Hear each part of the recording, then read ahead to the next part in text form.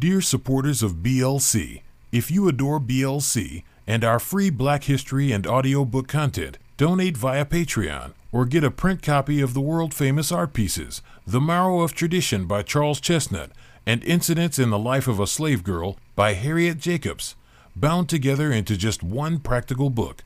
The Marrow of Tradition by Charles Chesnutt and Incidents in the Life of a Slave Girl by Harriet Jacobs, bound together into just one practical book in the link below. All right, good morning, everyone. How are we? Yes, this is bright and early, isn't it? I was worried when they said, well, we have the 9 o'clock slot left, and I thought, oh my goodness. And then I thought, who's going to get up at 9 o'clock after campus dance?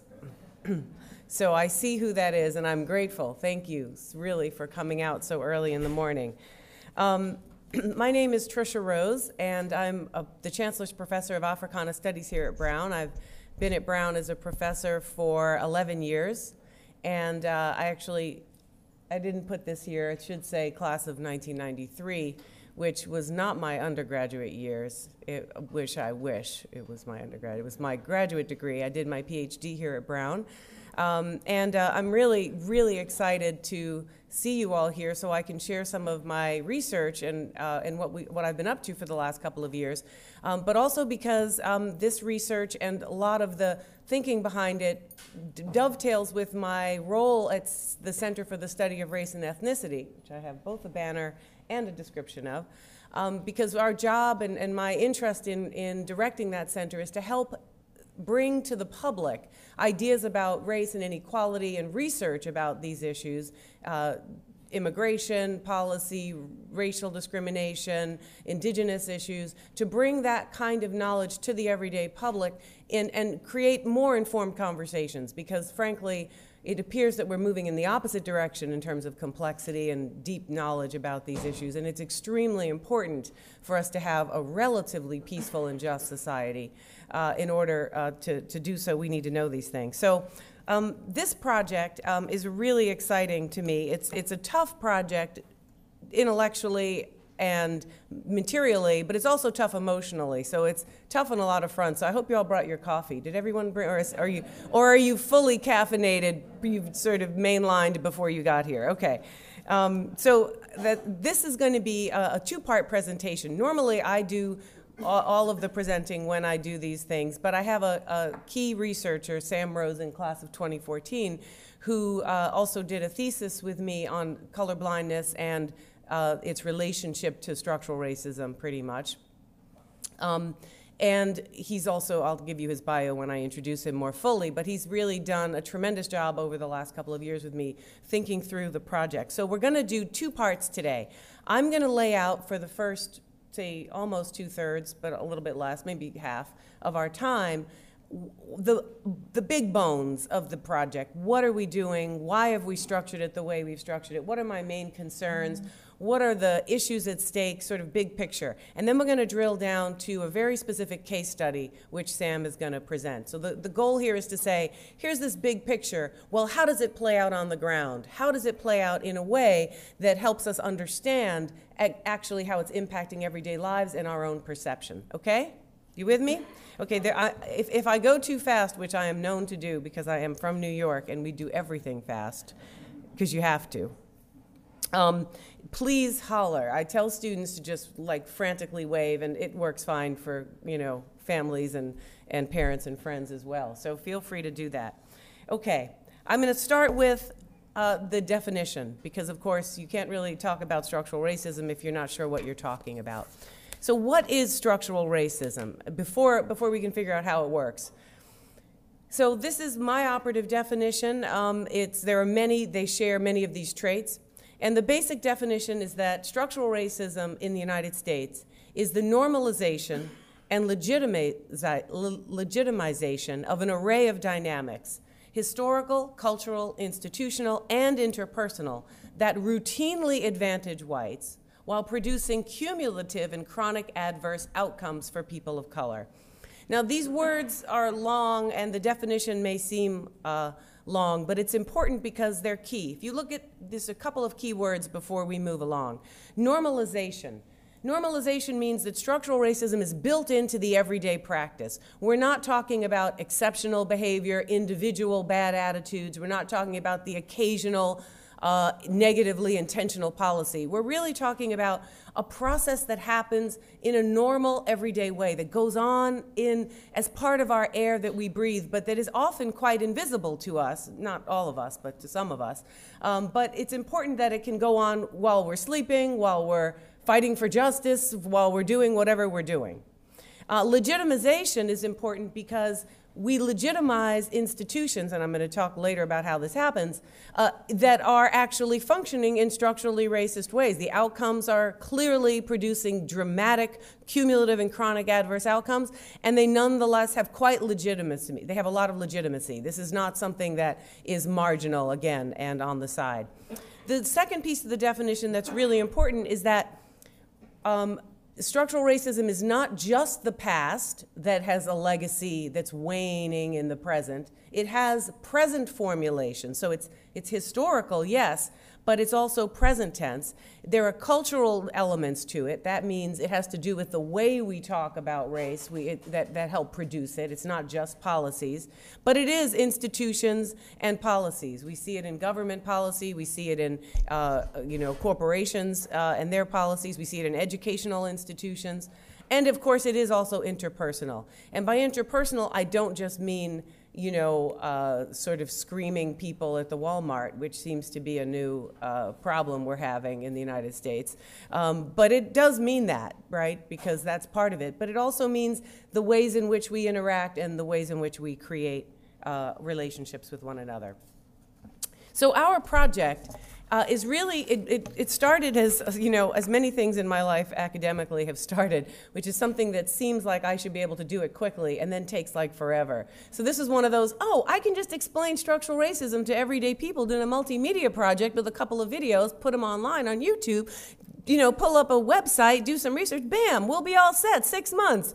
Okay, 2 years later, we're standing here in front of you like really still working it out for a lot of different reasons. But we feel more and more convinced about the importance of the project and the importance of these areas. So what's happened for us is that we're trying to focus on these 5 critical areas where structural racism is highly dynamic and consequential. There are others, so don't even worry about asking me that. There are definitely others than these 5.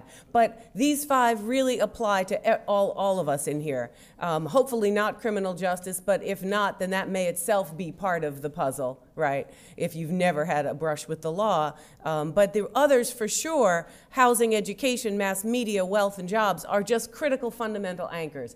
The outcomes in these areas determine fundamentally the quality of life, the sense of safety and security, and the opportunity that our citizens in this country have.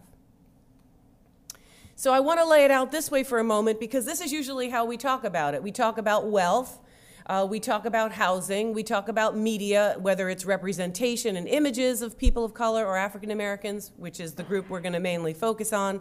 Whether it's educational outcomes or the criminal justice system, we tend to look at these things in isolation from one another. And this is not a bad idea when we want to drill down, because if you want to look at the significance of, say, racialized wealth inequality, which is dramatic, and I'll point that out in a moment, you want to figure out why and how, so you have to go down and into it, right? You have to keep moving in more deeply.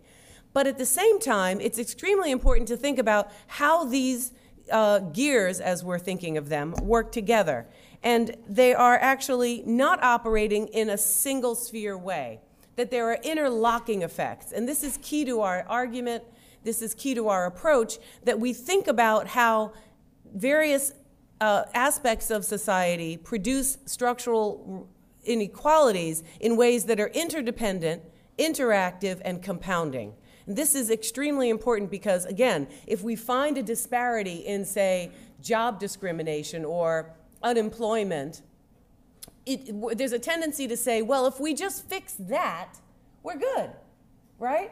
But if you look at the interlocking effects and you come to the realization that in any one sphere, you have discrimination and inequality past, present, and in policy and in thinking, and it's really driving inequality in other areas, you can't possibly think in a single sphere way to solve any given problem that we're dealing with. So we're making an argument that it's not just structural in the big picture sense in isolated ways, but it's interlocking and interdependent.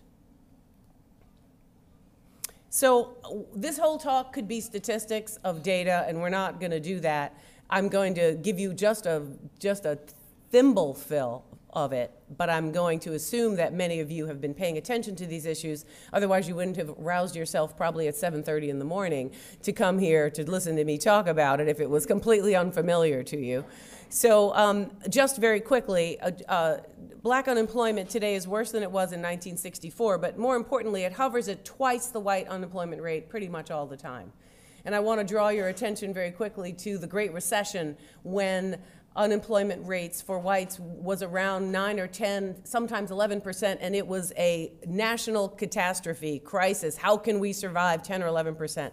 Well, black unemployment hovers at 12 to 15% all the time and was 19% during that recession. So if you want to figure out how to survive that crisis, we have people to talk to. Schools. Segregation, school segregation has gotten worse since the early 1990s, and that segregation is driven really by housing segregation, which I'm going to talk about in a moment. But what's important too is that due to a variety of structural conditions, largely in housing and elsewhere, the more homogeneous a black school gets and the less white it gets, the poorer it gets. So race is an indicator also of economic disadvantage as it plays out in schools and elsewhere. Now, criminal justice is a huge sphere, and we could talk about many things, but there are a couple of key things. One is that for the past 30 years, we have quadrupled the number of people in prison, mostly from drug arrests. Number one, blacks are jailed at 6 times the rates of whites, despite the fact that whites use and sell drugs at a higher rate. I know you may find that hard to believe. If you follow mass media and news reports and the sense, you'd think that all African Americans do is sell, buy, and consume drugs in the United States. So if you actually think about the consequences of this, this would mean that we couldn't have, if we followed who's actually doing the drugs, we couldn't possibly have the disparity that we have. But we have a policing process that confirms and looks for and seeks out and finds the drugs that we're looking for in segregated neighborhoods. And then another key point is that we do not sentence blacks and whites for the same crimes equally.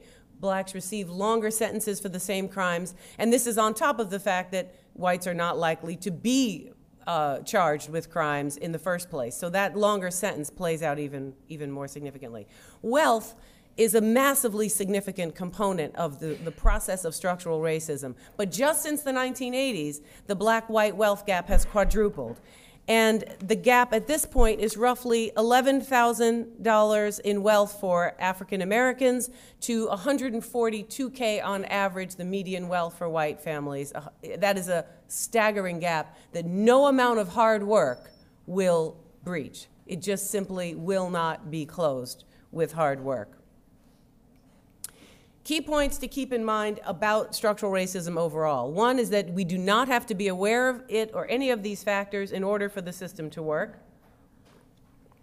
Two, it's fueled by and relies on racial ideas and stereotypes to perpetuate outcomes.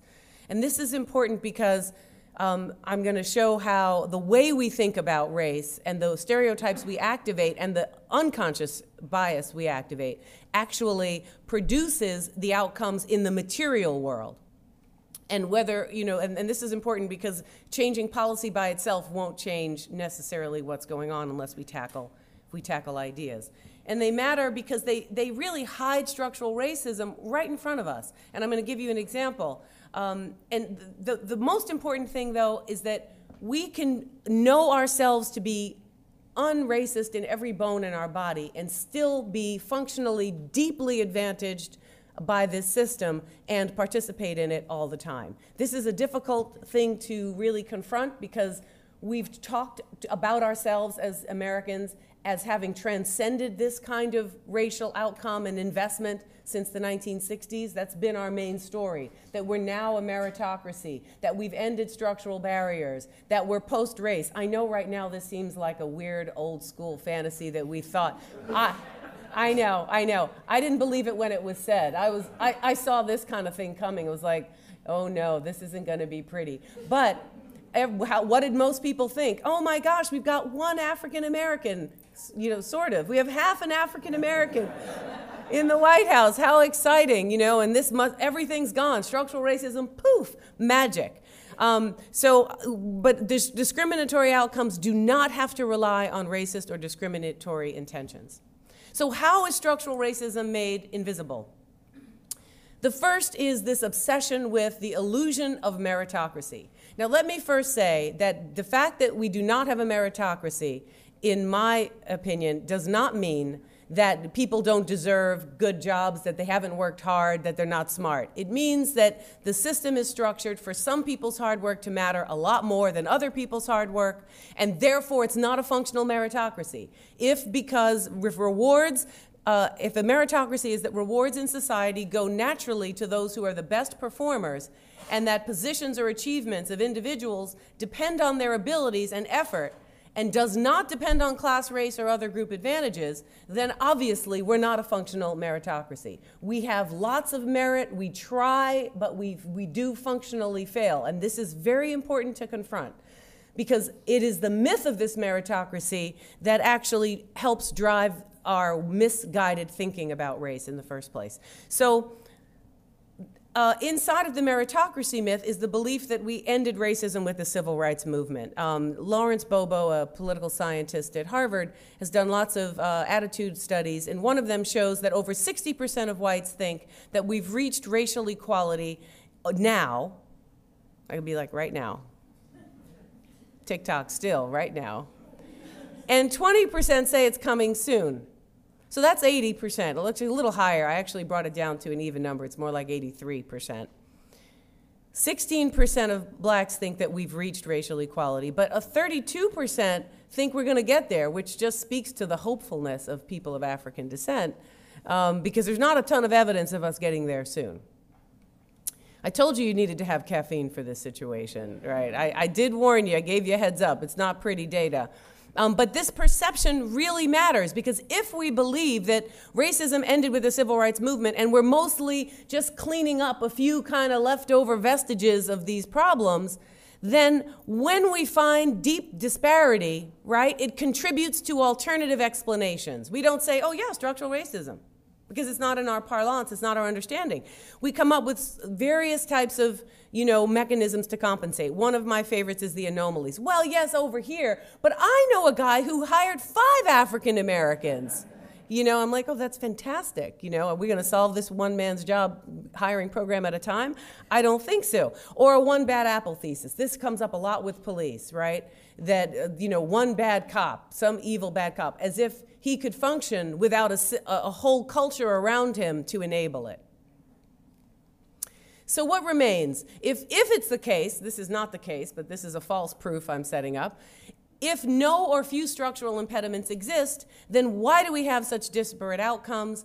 The answer becomes behavior, and this idea that individual behavior or collective black cultural practices produce disparate outcomes like this across all major aspects of society, this activates and relies on a deep well of stereotypes and bias. You guys following me? Am I going too fast? Excellent. You guys are perfect Brown students. All right. So let me give you a quick example. Unemployment rates, labor force, Census Bureau, 2010. I told you before, it's often twice. Here's your evidence. 8.7% for non-Hispanic whites unemployment, 12.5% for Hispanics, 16% for blacks. It was 2010. That was a little bit higher than your average because it was 2010. If you recall, that was not a pretty time. But it's pretty much double. As I said, it always is. How do we explain it? If you're giving a structural analysis, you're going to explain this by looking at housing discrimination, which is, there are many, many studies, and if we were approaching this as my own 50-minute talk, I would go into some of these, but there's tremendous evidence for significant hiring discrimination, even at entry-level jobs. There's profoundly limited accessible opportunities based on distance, transportation, and housing segregation and isolation, and social networks. Almost all jobs are social networks. I know a guy, which is a Rhode Island thing, but everybody uses it. I know a guy who can do that. Oh yeah? Well, you trust me, so you trust the guy I say. So ask what percentage of white social networks constitute black people? If you're white, what percentage of your social networks is black? Shout it out like the kids. 5%. Anyone, give me one more number. 30%. Very optimistic. Amen. That's the number. Do you do math? Because that came out as perfect. Well, you have what I call intuitive math, which is what I have. I don't have real math either. 1%. 1%. Okay? That's rather significant. But what do we hear all the time in the news? Now, a lot of these stereotypes apply not just to African Americans. We're just going to have to. Okay. All right. Not just to African Americans, but they specifically get reinforced around black people and black culture. They're lazy, they don't want to work hard, that lacks discipline, lacks proper values, prefer handouts. Paul Ryan's report on poverty made this argument consistently and all over the place. It didn't say that there was any kind of discrimination, only behavior. So I want to move to the question of crime because it's important to understand how pivotal and what a linchpin the idea of African Americans as fundamentally criminal drives a variety of spaces and circumstances.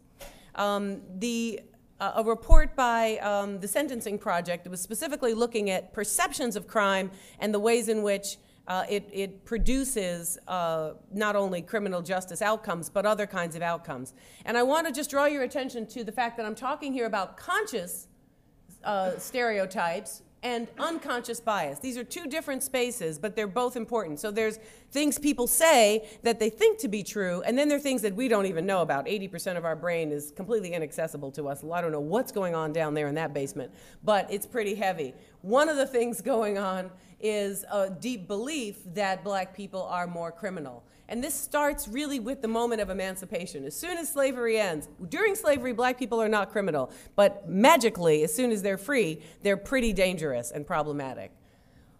Well, recent studies, though, show that whites overestimate the actual share of burglaries, illegal drug sales, and juvenile crime committed by African Americans by 20 to 30%. This pattern is confirmed in widespread implicit bias research. Media crime coverage reinforces this bias. There's many, many reports that show that the way black criminals are portrayed, the emphasis on crimes that are more likely to be done by blacks but not by others, produce a reinforced relationship between black people and crime in the psyche. It's reinforced by higher sales and status for movies, music, and art that revolves around African Americans' criminal behavior and character. My own work on hip hop, I talk a lot about this, that artists that don't talk about being a gangster do not sell as well. And it's not just because those stories are more exciting, it's because they fulfill a conscious and unconscious sense of authenticity about what black people are really supposed to be. And it justifies draconian policing policies, and most important for what I want to do next, it drives housing and schooling decisions. So I don't have time to go into this at the depth that I wanted to, but this is, if you take the housing gear, you will see that there are lots of policies, past and present, that have had a deep impact on what we have always seen in the housing arena, which is significant segregation and significant economic disempowerment. And I would love to give you an hour-long lecture on all of these, but I want to just very quickly focus on, for the moment, the pivotal nature of a process called redlining. How many of you know what redlining is? Excellent. I don't need to spend a lot of time on it. So just for the sake of just a couple of key factors here. One, it was a government policy, New Deal, so Democratic, so don't get all grumpy if you're a Democrat trying to blame somebody else. Democratic policy, meant to help communities be funded for housing, was racially specific, and was a corporate collaboration, because this was a homeowners loan corporation founded by the government. Color-coded, created a system. Why we call it redlining is that neighborhoods that were considered red and a red perimeter around them were neighborhoods where any black people lived, even only one, were marked in red, given the lowest rating on the system, and ruled completely ineligible for home or business loans. This goes on. I'm born well into, not too long before 77, but long enough to say that this is actually going on consistently across the country, uninterrupted, and this is just one piece of the puzzle, creating a number of factors that are extremely important. Not only is it starving black communities of economic resources, it's elevating the whiter the community is. It's creating a financial incentive for white homogeneity. You following me? This is very important because it itself produces thinking about race. Because you're like, well, whiteness has value. Oh, that's right, here's my white house, basically, in my white neighborhood, in my white schools. It's more valuable. Of course it's more valuable. It's more important, it's more valuable, and you've got a reciprocal process. So let me just this is the most important thing I want to have us think about today, is this relationship. So redlining and other strategies that maintain segregation, they choked off the value of any investing in black communities and suppressed the value of property. And in fact, gentrification as we know it today is impossible without the history of redlining and the destruction of value in poor communities that they themselves should have been able to access, but can't, and now others find the prices to be so cheap because this process has been going on. So it created black ghettos by redlining and constraining and segregating neighborhoods and creating asset reduction in those communities.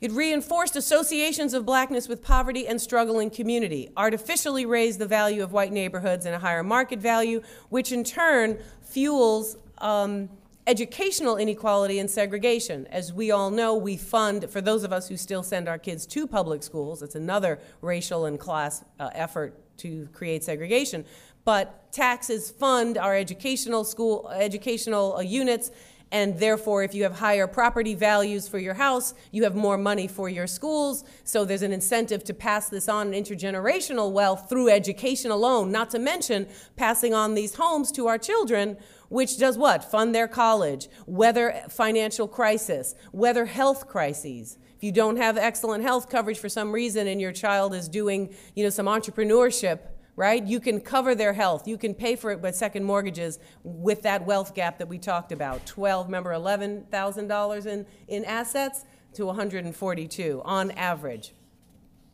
So it rationalizes, I'm moving down to this one, it rationalizes white protectionism, protecting white neighborhoods as safer and profitable. It makes fear of black people financially reasonable.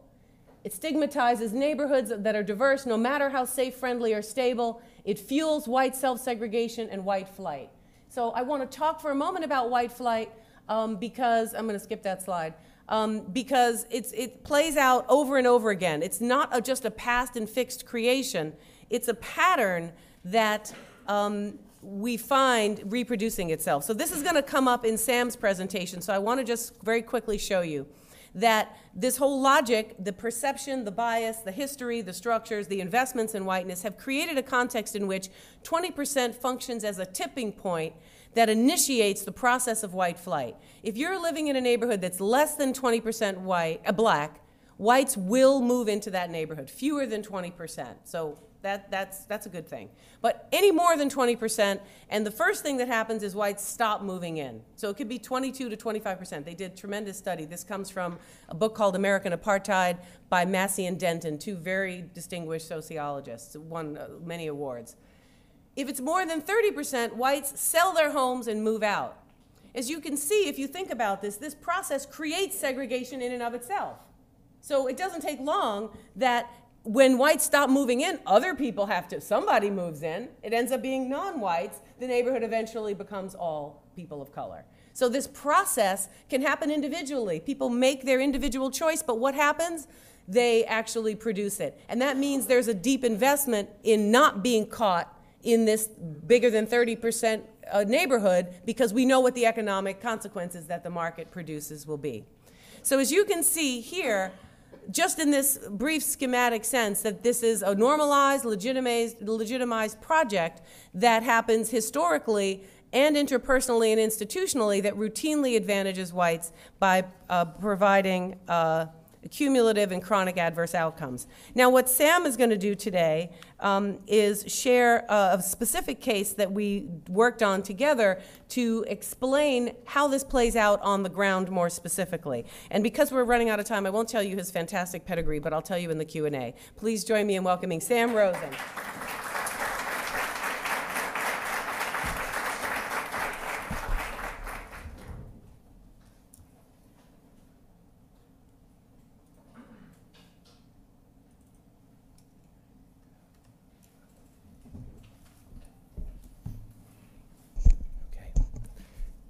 Hi, everyone. Good morning, and thank you, Professor Rose. Oh, thank you. So Professor Rose just gave an overview of the theoretical framework for this project. What I'm going to do now is show how structural racism works in the context of a life and a community. And for this, we've chosen a well-known case, the story of Trayvon Martin. Let's briefly review what happened. Trayvon Martin was a black 17-year-old who was killed by a man named George Zimmerman on a Sunday night in February of 2012 while walking back to his father's house in Florida. Trayvon's death and Zimmerman's murder trial both received extensive media attention, most of which centered around Zimmerman's possible motivations and Trayvon's character. Most media focused on the micro details to explain what happened, instead of focusing on the larger structural forces that set the stage for this tragedy. Behind me is a cover that People magazine ran after Trayvon's death, and I want to direct your attention to the subtitle in the bottom left, which I've reprinted next to the cover. It reads, quote, "An unarmed 17-year-old is killed in a Florida neighborhood. How a chance encounter turned deadly, leaving a family devastated and a country outraged." Now, that caption may seem totally innocuous to you, but we actually think that it's hugely significant because it captures the core framing, the nearly universal common sense thinking about this case and recent others like it. People magazine called the confrontation between Trayvon Martin and George Zimmerman a chance encounter. And in some ways this is true, but on another level, this encounter wasn't random at all. What I want to illuminate for you today is that despite widespread media framing that suggested otherwise, the deadly encounter between Trayvon and Zimmerman was significantly shaped by structural racism. I want to talk in particular about how structural racism and the ideas about black people that justify it shaped their encounter in three key areas: in housing, in criminal justice, and in schools. In each of these areas, evidence of structural racism was largely ignored or misinterpreted through the lens of racial stereotypes and individual behavior. And I also want to show that the factors that shaped Trayvon Martin's life and death are by no means specific only to him or to his community. They're instead key components of how structural racism works in the United States. Trayvon was shot while walking back to his father's girlfriend's home at the Retreat at Twin Lakes, a lower middle-class gated community in Sanford, Florida. Zimmerman lived at Twin Lakes, and he was the captain of the community's Neighborhood Watch program. So what kind of neighborhood was Zimmerman watching, and why was he watching it? Sanford is a city of about 50,000 in northern Florida, about 30 minutes from Orlando. Both the city of Sanford and the Retreat at Twin Lakes are fairly diverse places. Sanford is about 60% white and 30% black, and Twin Lakes is about 50% white, 20% Latinx, and 20% black. And Sanford has a median household income of about $38,000. So we're talking about a lower middle class area, which is significant in part because Twin Lakes was built as an aspirational luxury oasis. These are still frames from a promotional video for Twin Lakes. This secluded, gated community, the video says, is like living in a resort, the perfect choice for those looking for space and comfort. In 2004, when Twin Lakes was built, a 1,400 square foot townhouse went for $250,000. But in retrospect, 2004 was part of what we would now call the housing bubble and was a very bad time to build a gated community of aspirational luxury townhouses. A few years later, the Great Recession hit, the housing market collapsed, and many residents, as well as new investors in Twin Lakes, started renting their properties to cover their mortgages. By 2012, in a pattern that repeated itself around the country, the same townhouse that was worth $250,000 8 years earlier was now worth under $100,000. So in 2012, the retreat at Twin Lakes is a community on an emotional edge. But it was also on another kind of edge. In her presentation, Professor Rose explained that due to whites' negative racial perceptions of black people, whites stop moving into a neighborhood once it's above 20% black and move out of neighborhoods that are over 30% black. So the retreat at Twin Lakes, which is 20% black, and located in Sanford, which is 30% black, sat right on the threshold where whites have decided a neighborhood is becoming too black or not white enough. And this racial tipping point, as you recall, has economic consequences. Because of the higher market value attached to white neighborhoods, white flight accelerates declines in property values, which in turn leads to more white flight. White flight stems in part from whites' unfounded yet widespread hyper-association with black people as criminals. And Twin Lakes demonstrated this ideology in textbook fashion. In the 14 months before Zimmerman killed Trayvon Martin, there were an estimated 45 burglaries or attempted burglaries at Twin Lakes. Reuters reported that of those 45, only 3 were known to be carried out or attempted by black men. In the summer of 2011, the summer before Zimmerman killed Trayvon, there was a small wave of burglaries at Twin Lakes, including a particularly well-publicized one where a mother and her child had to lock themselves in a room while 2 burglars ransacked their home. Without any statistical evidence to back up their claims, residents, talking to reporters in the aftermath of the killing of Trayvon Martin, described a community besieged by black criminals. One neighbor said, quote, "There were black boys robbing houses in the neighborhood. That's why George was suspicious of Trayvon Martin." Another resident told a different reporter that neighborhood burglaries were being committed primarily by, quote, "young black males." In the fall of 2011, just after this small wave of robberies, Twin Lakes decided to form a neighborhood watch, and George Zimmerman volunteered to be the captain.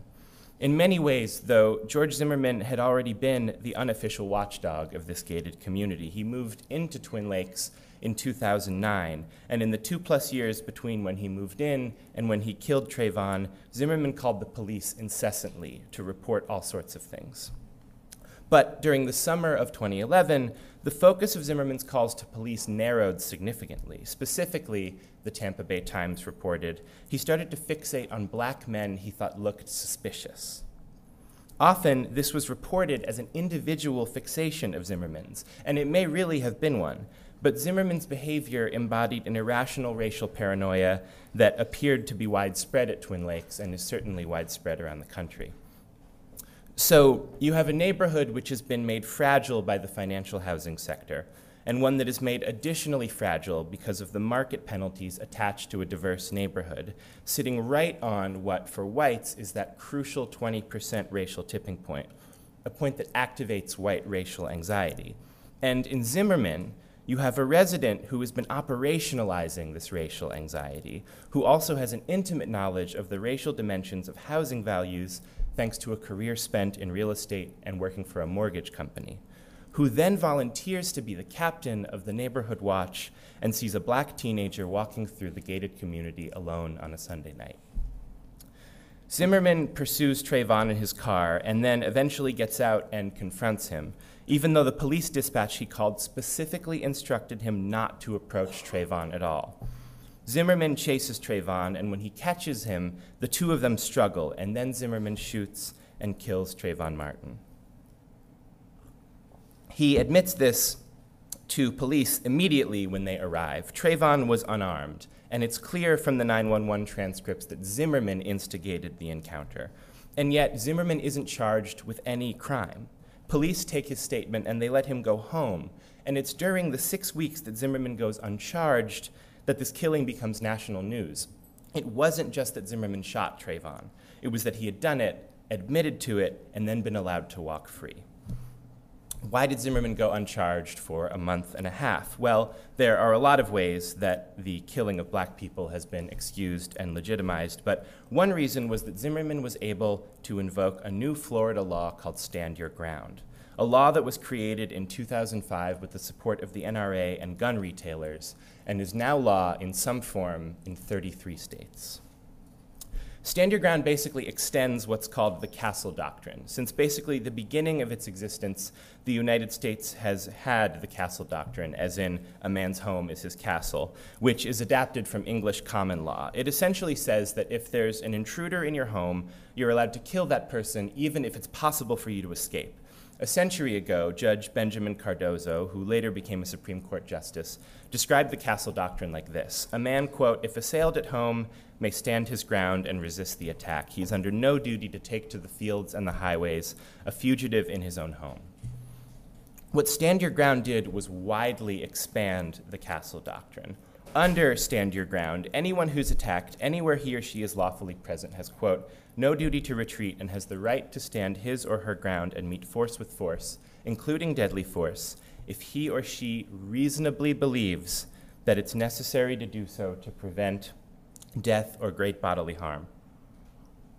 So before, the Castle Doctrine allowed lethal force to protect people inside their own homes. Now, in states that have passed Stand Your Ground, we allow it wherever someone is legally present. Your castle is now anywhere you happen to be, and your reasonable belief in your own danger can justify killing another person. But is this reasonable belief standard race neutral? Let's look at some of the data. This chart shows how likely it is that a killing will be deemed justified based on the race of the shooter and the victim, using white-on-white killings as the zero baseline. So a black person killing a black person on the left is less likely to be seen as justified, and a black person killing a white person is far less likely to be seen as justified compared to a white person who kills a white person. But as you can see from the data on the far right, when whites kill black people, they're 2.5 times more likely to be seen as justified. And in Stand Your Ground states, which is this tall purple bar, that number is even bigger. Whites are 3.5 times more likely to be found justified if they kill a black person instead of a white one. Put in the language of the law itself, white-on-black killings in Stand Your Ground states are significantly more likely to be seen as stemming from a reasonable fear, the kind of fear that George Zimmerman invoked when he chased, confronted, and killed an unarmed Trayvon Martin. Now, legally, Stand Your Ground was not supposed to be part of Zimmerman's defense at trial because both sides agreed that the details of the physical struggle between him and Trayvon made the law inapplicable. But it didn't need to be in order to serve its purpose. The media talked so much about Stand Your Ground as a mitigating factor, and the defense used the phrase stand your ground repeatedly during argument. And so it appears that jurors whose racial biases were no different than anyone else's were confused and apparently used the racially inflicted logic of Stand Your Ground anyway. After the verdict, one juror told CNN that the jury did acquit Zimmerman in part because of Stand Your Ground, which exposed a shocking misunderstanding of the law's role in the case, but a keen sense of its role in our society. And one of the tragic ironies of this killing is that while Trayvon fell victim in Sanford to one kind of criminalization, he was actually there in part to escape another kind of criminalization. Trayvon didn't live primarily in Sanford. He lived and went to school in Miami, 4 hours south. The night he was killed was a school night, but Trayvon was in Sanford with his father because he had been suspended from school and didn't need to be back in Miami the next morning. The suspension that led Trayvon to stay in Sanford with his dad was his third of the year. His first was for tardiness, his second was for writing the acronym WTF on a locker, and his third was for possessing a bag that had marijuana residue on it. Now, this might seem to you to be cut and dried. Trayvon broke the rules, and so he was suspended. And his suspension was often cited in the media as proof of troubled behavior. But it's quite a bit more ambiguous than that. Crop High, Trayvon's school, has detailed guidelines for which offenses warrant which types of punishment. Now, these guidelines themselves are quite draconian, but even if we set that aside for now, it's clear from the details of Trayvon's suspensions that he was treated unfairly even by his school's own standards. On the table behind me, there are 3 columns. The left is Trayvon's offense. In the center is the punishment that that offense warrants according to his school's own guidelines. And on the right is the punishment that Trayvon actually got. As you can see, Trayvon's first 2 offenses shouldn't have resulted in suspensions at all. For his third, he got the maximum suspension for an offense that appears to be one of the least serious drug offenses possible. So by punishing him excessively and against the established rules, his school created a pattern of offenses, which then snowballed and justified a stiff penalty for the one actual offense.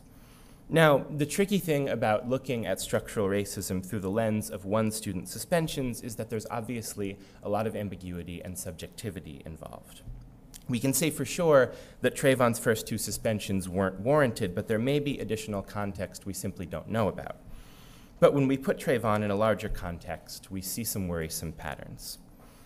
Since the 1970s, the percentage of students suspended from school has doubled, and black students have been suspended disproportionately.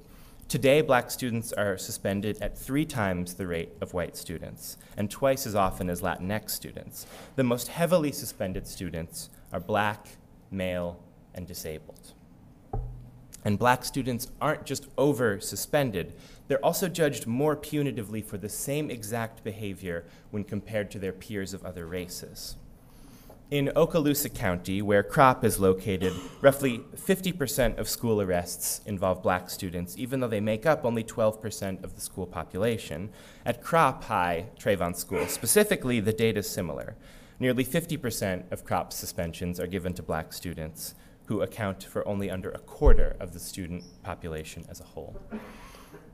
Trayvon's suspensions were discussed ad nauseum in the media, but almost always as legitimate and an examination of his character, not an examination of the school, its policies, and his treatment by the adults around him. This is one of the key ways structural racism works. It posits that racial disparities are the product not of systems, but of black individuals' behavior, and then primes people to search for evidence of behavior that can account for the disparity. This erasure of the workings of structural racism and the use of behaviorally focused racial stereotyping was present in all of the other issues I've talked about today. Let's take a quick look at some of the headlines from stories about the case to get a sense of the pattern. NBC says Trayvon Martin suspended from school 3 times. New York Magazine says FBI sources say George Zimmerman isn't racist. USA Today, Trayvon Martin, typical teen or troublemaker. CBS, George Zimmerman used a racial slur in a bar. And the New York Times says defense in the Trayvon Martin case raises questions about the victim's character. All of these headlines draw our attention to questions of individual behavior as a way of explaining what happened, and they draw our attention away from important racially discriminatory forces and perceptions. What I hope I've conveyed today is that Trayvon Martin's death was the product of much more than what People magazine called a chance encounter. It was the product of structural racism in 3 key areas. In housing, it was the product of racialized fears about crime and neighborhood prosperity. In criminal justice, it was the product of a legal logic which legitimized the killing and demonized the victim. And in schools, it was the product of the racially targeted application of draconian school policy. The micro-level, interpersonal details of these cases, of course, do matter. But the way we've explained what happened to Trayvon Martin hides how structural racism works and the damage it does. Thank you.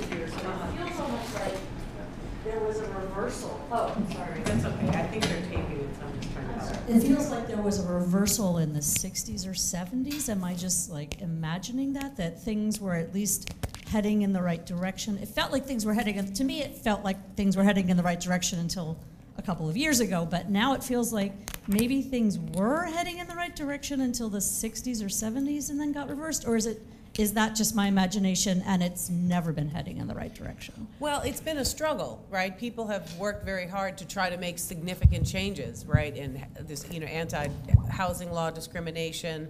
We have had affirmative action for quite a while there, trying to make headroads. But there's also always been tremendous resistance. And that hasn't been just by rabid right-wingers, but by people who feel that, who can't distinguish between their privilege and the myth of meritocracy. And because of that, there's a lot of resentment and frustration. And that's part of the point of this project, is to really explain that, to really recalibrate that perception. The 60s were a profound radical moment in American history. The civil rights movement was critical, women's rights movement, et cetera. But I don't want us to romanticize it, because it was one of many radical periods in which change was made. I mean, Emancipation Proclamation would certainly count among my many highlights.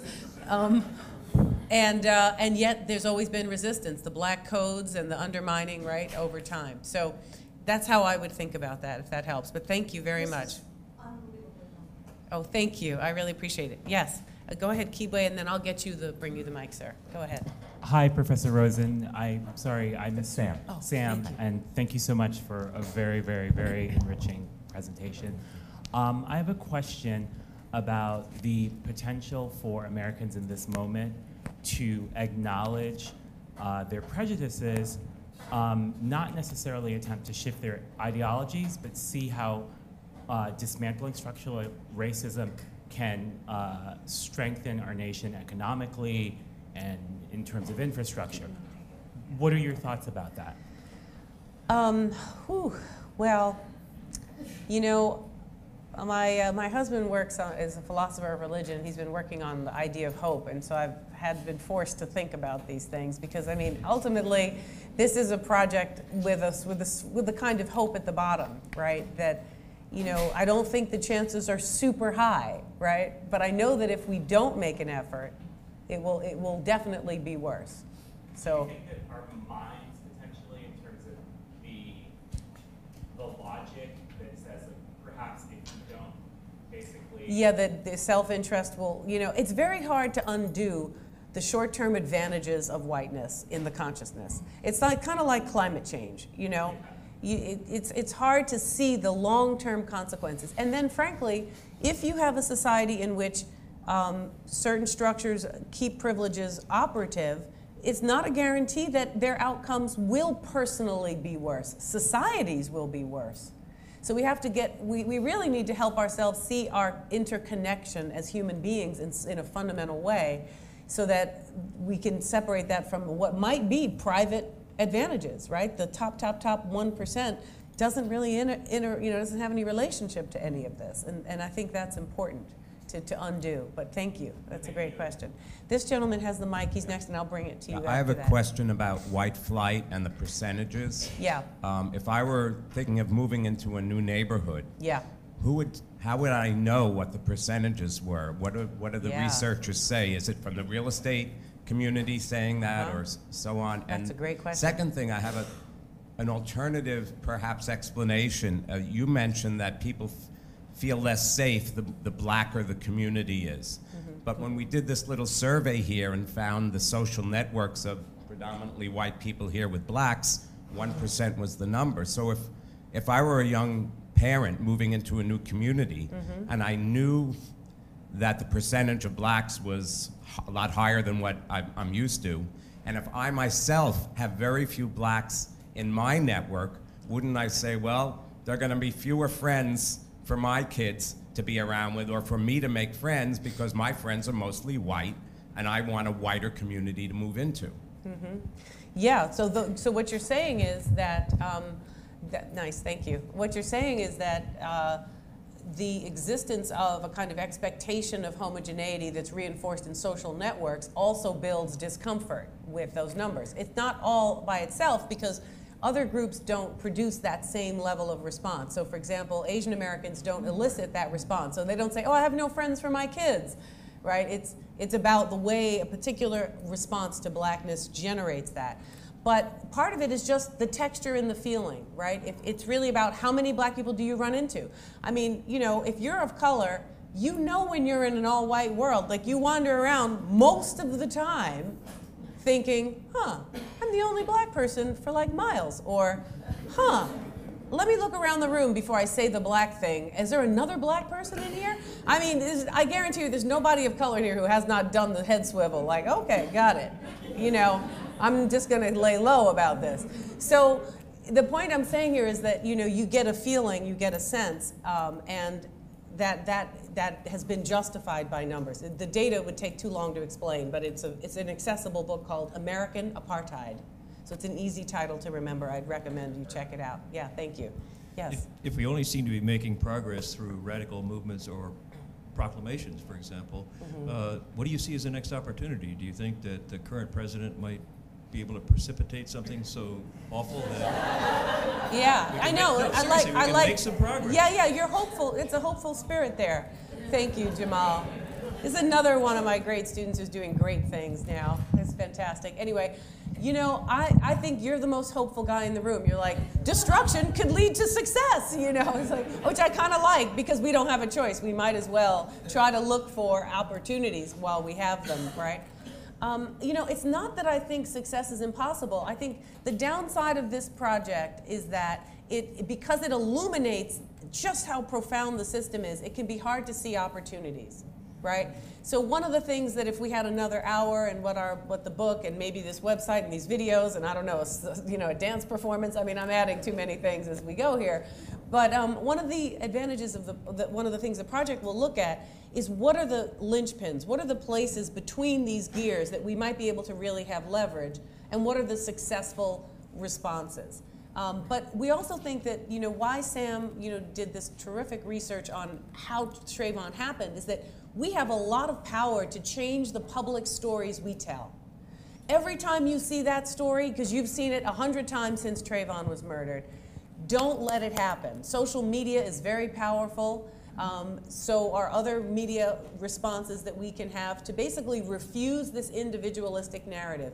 And if we can transform people's comfort with that, what was this anomaly, this one bad apple, one crazy crackpot guy named George Zimmerman, right? Which he might well also be, but he's channeling a set of ideas and values that are widely held and that are acted out institutionally. So that's where my hope lies, is in conveying this enough to people who are smart and well-meaning and invested, and to help them see how their own position is related to this process, and that we have power that isn't just governmental, that we can actually change our collective attitudes.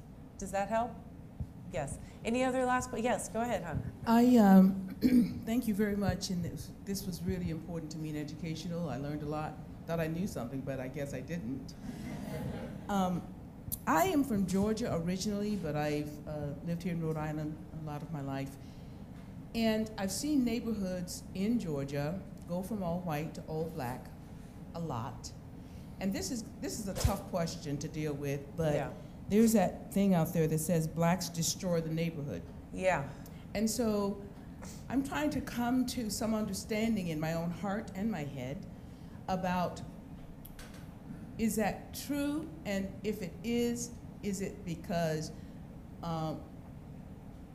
blacks are uneducated in terms of taking care of property? Is that, this is a difficult one, but I'd like to hear some thoughts on it. Yeah, I can, first let me say, I do not have adequate time to address this question properly. So if you hear major gaps, guaranteed I agree with you. So let me just try to do a 1-minute version. Both things can be held true at the same time, that the turnover of neighborhood can reduce the property values for structural reasons that have nothing to do with the behaviors of individuals, but it can also have to do with the fact that histories of economic strangling can really reduce the ability of black communities to keep up their property. So for example, I didn't even get into the question of penalties around mortgages. subprime lending to people who are qualified for proper loans means they don't have adequate equity to improve their property. So even if they knew how to do it and wanted to do it, they don't have the resources. Then when the market crashes, which it continually does, the people at the bottom who are fragile have to take in tenants. That produces transients. And so structured into these processes are, fragilities. But it is also true that some black people, like poor white people, like people of all backgrounds, are not perfect. This is not some noble African-American story. Of course there are people who do crime, there are people who don't take care of their property, but I guarantee you when you really look at that from a much more, critical mind, you will see that, first of all, whites do it just as much, and they don't get a group penalty for it. They're understood as in need of our assistance to give them opportunities. So I'm not here in the business of, saying that this is the noble group and they're just so perfect. Of course there are flaws. And I guarantee you, if any group of people who faced what black Americans have faced since the transatlantic slave trade would have as many crises as black people have, some of which, are eventually partially of their own making. That may very well be true, but you can't tell me that 350 years of this kind of process is not something we're collectively responsible for. And it will make us all better if we own that up and fix it. We better go. I know you've got other fora to go to. Thank you so much, and thanks, Sam, for doing a great job. Dear supporters of BLC, if you adore BLC and our free Black History and audiobook content, donate via Patreon or get a print copy of the world-famous art pieces, The Marrow of Tradition by Charles Chesnutt and Incidents in the Life of a Slave Girl by Harriet Jacobs, bound together into just one practical book. The Marrow of Tradition by Charles Chesnutt and Incidents in the Life of a Slave Girl by Harriet Jacobs, bound together into just one practical book in the link below.